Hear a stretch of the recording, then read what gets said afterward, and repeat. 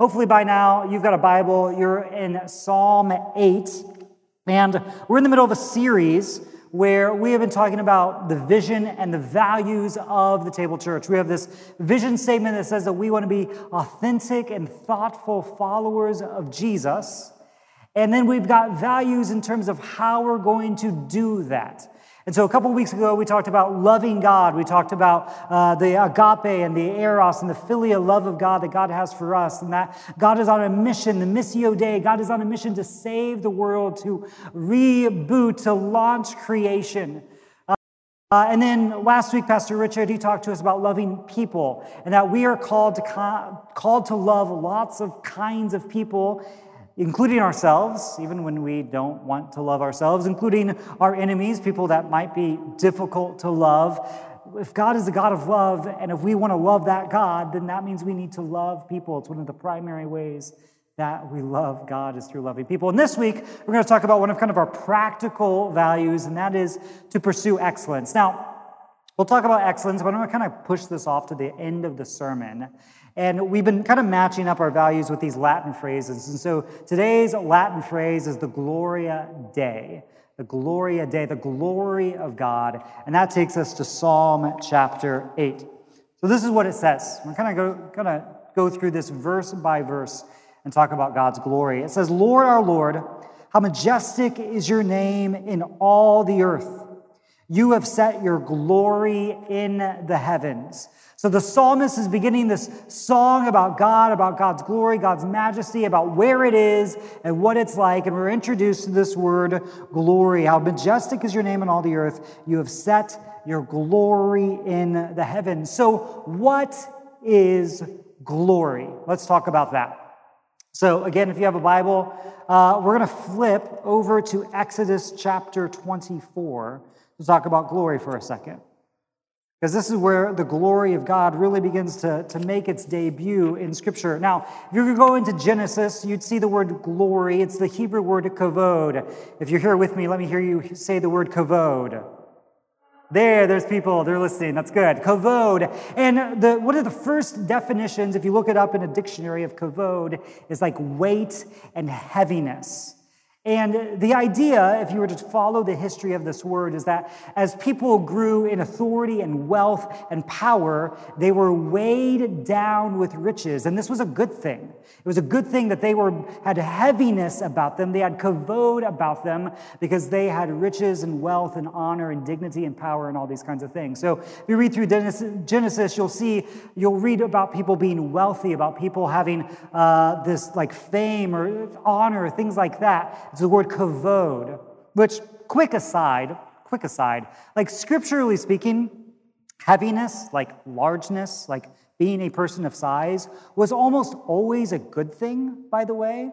Like, it was almost always seen as like something that like God was blessing you, and therefore you physically grew.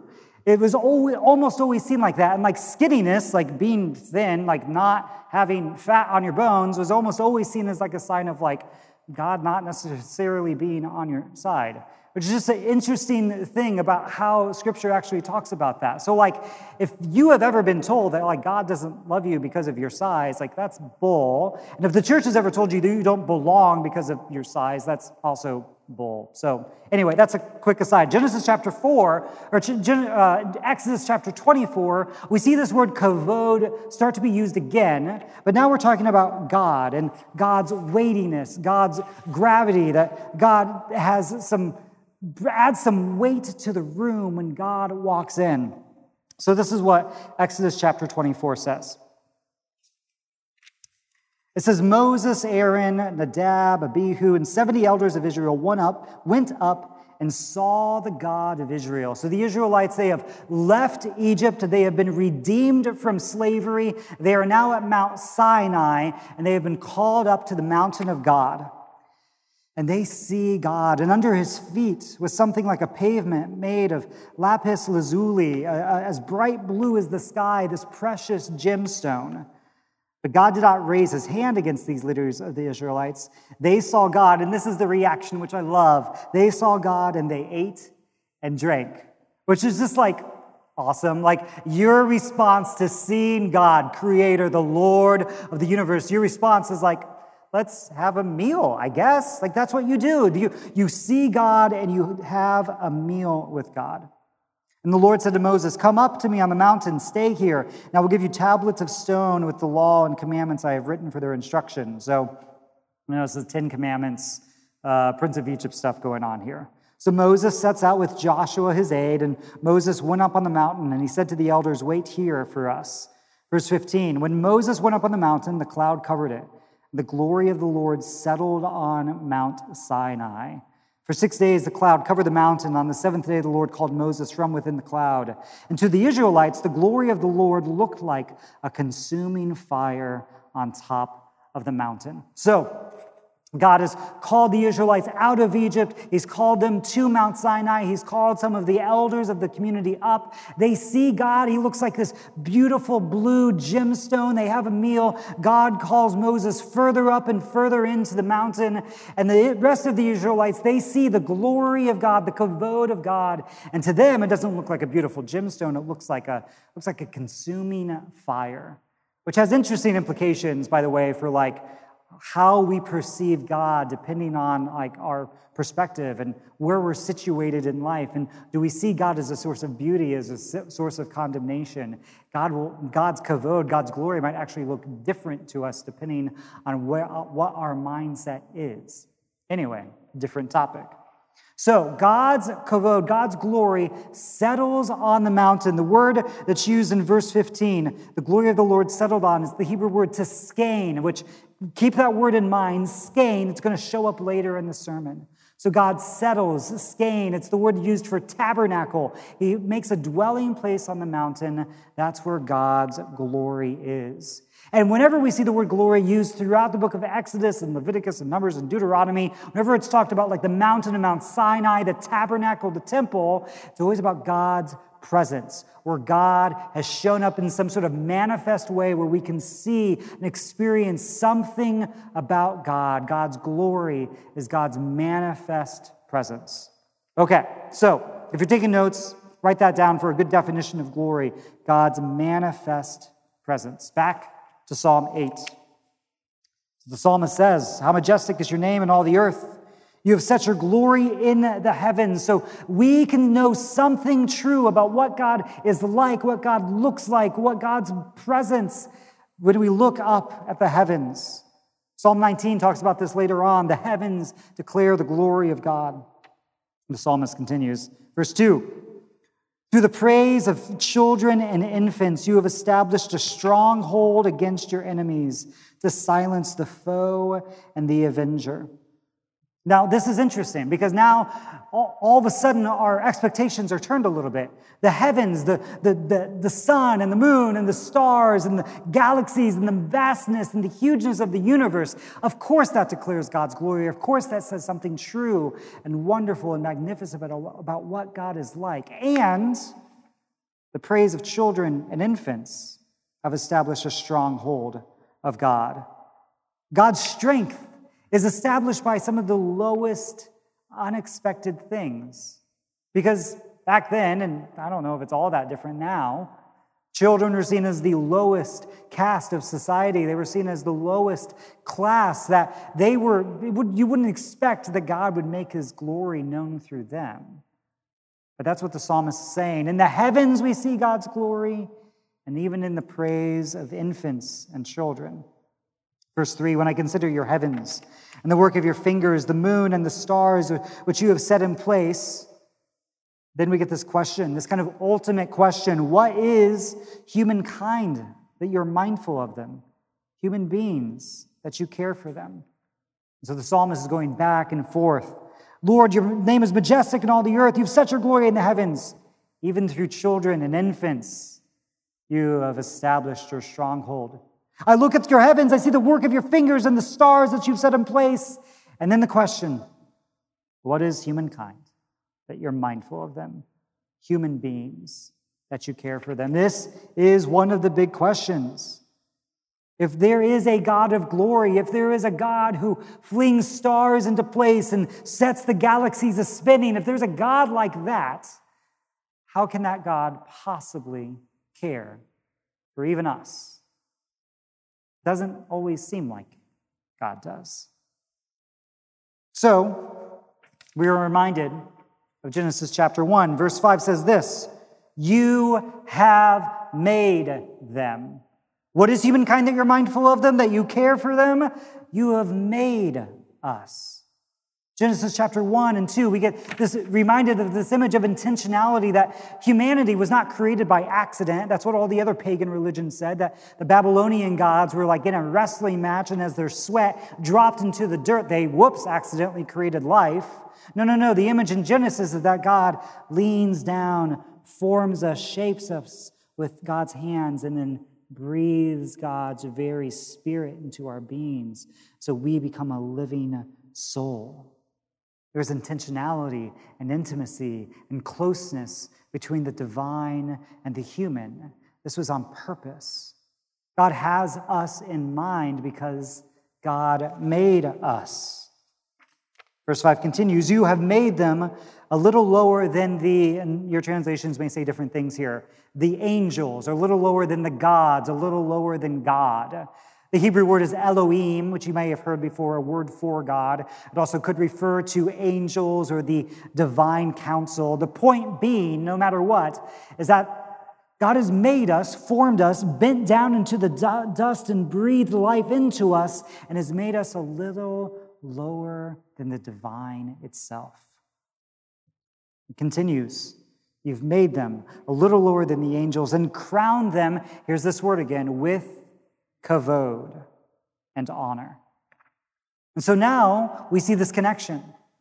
That God, the God of heaviness, of weightiness, of gravity, of wealth and honor and dignity, of the God of beauty, God who shows forth his glory in the heavens, God has now crowned us with that same kavod, that same glory. God calls us glorious. Friends, this is my conviction.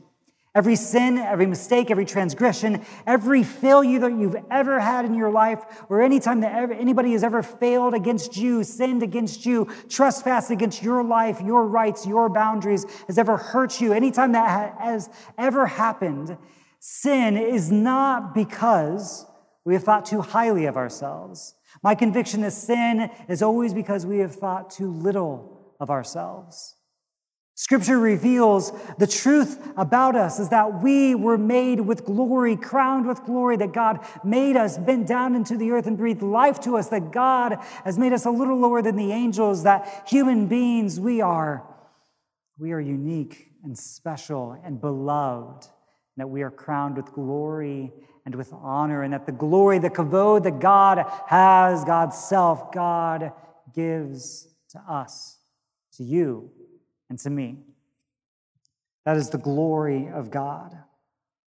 So what do we do with this glory? What do we do with this responsibility? If sin is not because we have thought too highly of ourselves, but rather sin is because we have thought too little of ourselves, too low of ourselves, what are we meant to do with this glory and with this honor that God has given us?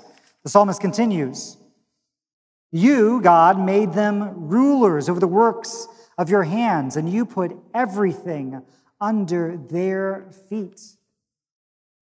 So we get this idea of our being and our doing, our character and our vocation. Genesis 1 reminds us of this, that God created humankind, male and female, and every gender in the spectrum. God created them and then granted them a vocation to rule and to reign creation with God, that we are co-regents with the divine, that God created this earth and then said, "Now co-rule and reign with me." And oftentimes we get this backwards, that we want to put our vocation ahead of our character. We want to put our doing ahead of our being, but that's not how Scripture tells the story. First, God declares, "You are made in my image. You are made in my likeness. I have crowned you with glory, kavod, and honor."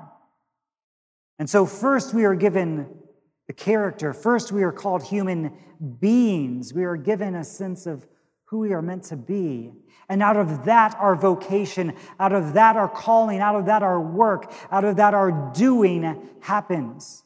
The other way around, friends, is legalism. When we try to do so that we can be, that's legalism. That will kill you from the inside out and from the outside in every other way.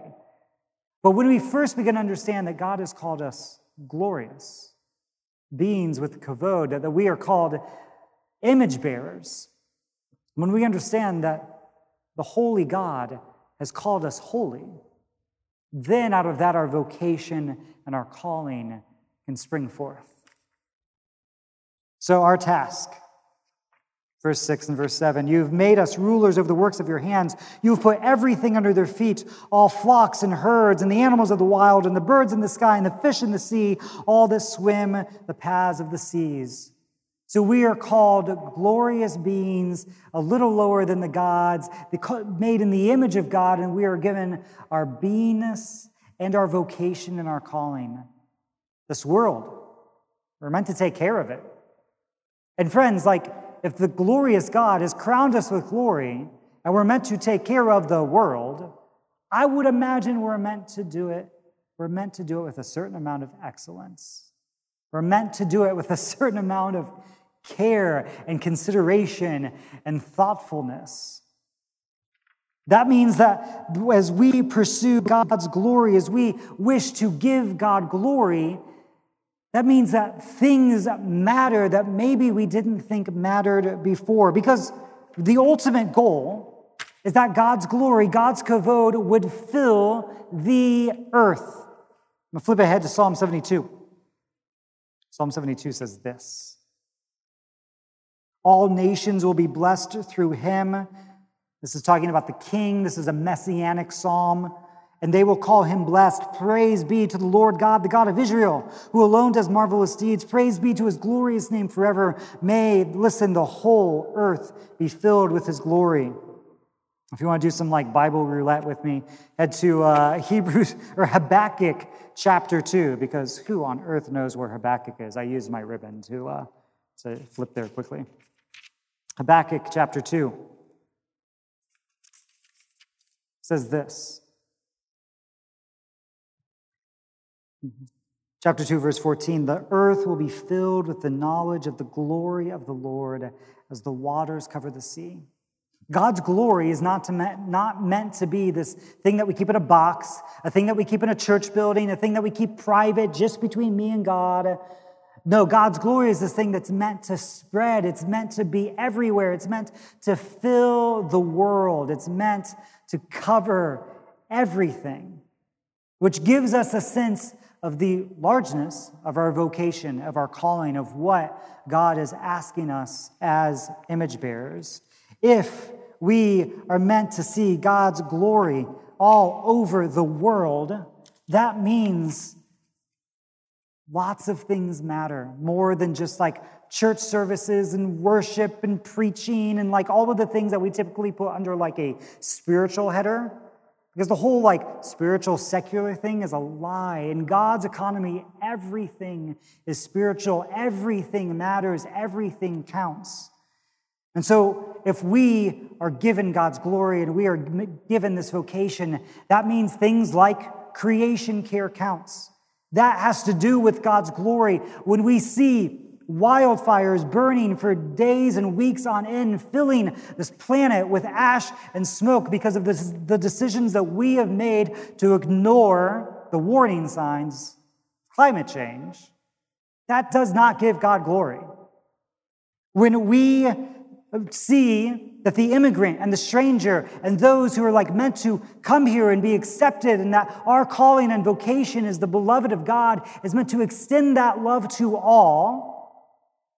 And when we see instead that we'll just give them mass hysterectomies so they can't have any more children, instead, that has to do with God's glory and God not receiving glory. That's just because it's not spiritual doesn't mean it does not take away from the glory of God. When we participate and are complicit and do nothing and stay silent about systems that make sure that people of a certain color or people of a certain class or people of a certain economic station suffer and are killed and are shot and are imprisoned in larger numbers than some other class or group or race or color, that diminishes God's glory. There's a whole theological spectrum out there that says, well, everything has to be about God's glory. But what they specifically mean is like, get your theological systems in order and do like your fancy Bible studies and spread out your picnics and all of that kind of stuff that all like fits under the spiritual realm, while ignoring a literally burning world. That is not kavod kind of stuff. Psalm 8 says, God's glory fills the heavens. God grants his creation, his created children, you and me, with glory. And then it gives us a vocation to care. So when a church like ours has a value that says, pursue excellence, yes, absolutely. That means like choose legible fonts, buy decent cameras for good live streams, have good music so that people can lift their voices and their arms, study the words so you can preach a decent sermon. Sure, it means that, but that cannot be all it means, or we have rejected 99% of what actually matters. Now, let's flip to the New Testament for a second. Remember, I told you in Exodus 24 that word skene matters, and I'll tell you why. When we go to the book of John, chapter 1, we see this introduction to Jesus, who John has called the Word. And this is what John chapter 1, verse 14 says. It says, the Word became flesh and made his, and this is the Greek, it borrowed the word from the Hebrew and used this word, made his skene, his tabernacle, his dwelling among us. And we have seen his glory. So this is what we're being told, that when we look at the life of Jesus, the Word, who skened, who tabernacled, who made his dwelling with us, that reveals the glory of God. That what was happening in Exodus 24 when God came down on Mount Sinai and called Moses up and revealed his glory, and to some it looked like jewels and to some it looked like fire, that same thing is happening when we look at the life of Jesus, that God's glory is being revealed. Well, this has big implications, because when we look at the life of Jesus, what do we see? One of my favorite theological truths, like one of the best, deepest, theologically accurate things that you can say, is that Jesus pooped. I finally got some eyes looking at me in this room. Jesus was a human being. Jesus was born. Jesus had bodily functions. Jesus got scrapes and bruises and scratches. Jesus bumped into people, had people bump into him. Jesus had a bad pot of chili, had to use the latrine out back. Jesus was a human being. This is a theologically accurate statement. And so when we imagine God's glory, it could be easy to flip to Psalm 8. Psalm 19, the heavens declare the glory of God. Consuming fire on a mountain, all those kinds of things. But what the New Testament dares to say is that Jesus is showing us God's glory, even in the human stuff, even in the day-to-day stuff, and even, perhaps especially, in all of the things that we might want to run away from. Jesus was born poor and brown and marginalized, and he was a refugee. He experienced rejection from his friends and from his family. He suffered. He had an unrighteous trial. He experienced capital punishment at the hands of the state. He was seen as an enemy of the state, treated as a rebel terrorist. This means that God's glory, God's kavod, does not always look like what we might expect. Any coffee snobs in the room? Anybody ever had a Kopi Luwak coffee? Anybody know what that is? Oh, good. Okay. So, like, pastors love this analogy because it's a really good one, so I was afraid that you'd all had heard it. So Kopi Luwak is this $250 per pound coffee that you can get. And it's grown out in like Indonesia, Sri Lanka, that area. And the way that you get Kopi Luwak is that this like raccoon cat-looking creature, a luwak, eats the coffee bean and then excretes it out. And then you gather the beans and you wash them off, and you have this like particularly nice, clean cup of coffee from these like pre-digested coffee beans. This is Kopi Luwak coffee. It's very expensive. I've had one cup ever. It's very good. But the lesson in like that kind of coffee is that sometimes you have to go through crap in order to get to the excellence. Are you with me? Sometimes you have to go through the equivalent of some weird creature's digestive system to come out the other side and be worth gold. God's glory, as revealed in Jesus, is the same way. And so when we got to this sermon, this part of the sermon series, Pursue Excellence, I started out wondering what to say. Because it can be really easy to talk about excellence from a position of like privilege and easiness and like, let's pour the money in and let's like give and just like work hard and hustle. And like, that's the same darn message that we're told every day. Pursuing excellence, yes, work hard, hustle when it makes sense. Pursuing excellence means like also take a nap. It also means like you may be going through the equivalent of something's digestive system right now. You're going to come out the other side as something beautiful because God is working on you through that experience. Pursuing excellence means that we are a people of hope who know that even when we're going through one of the worst years that we can go through, we believe that there is a God who is on the other side of it, pulling us out, pulling us through, and that we will get through this even more sanctified and Jesus-looking than we did before. So I leave you with an invitation and a challenge. The invitation is this: a simple reminder that God is revealing God's glory through you. That's what God does.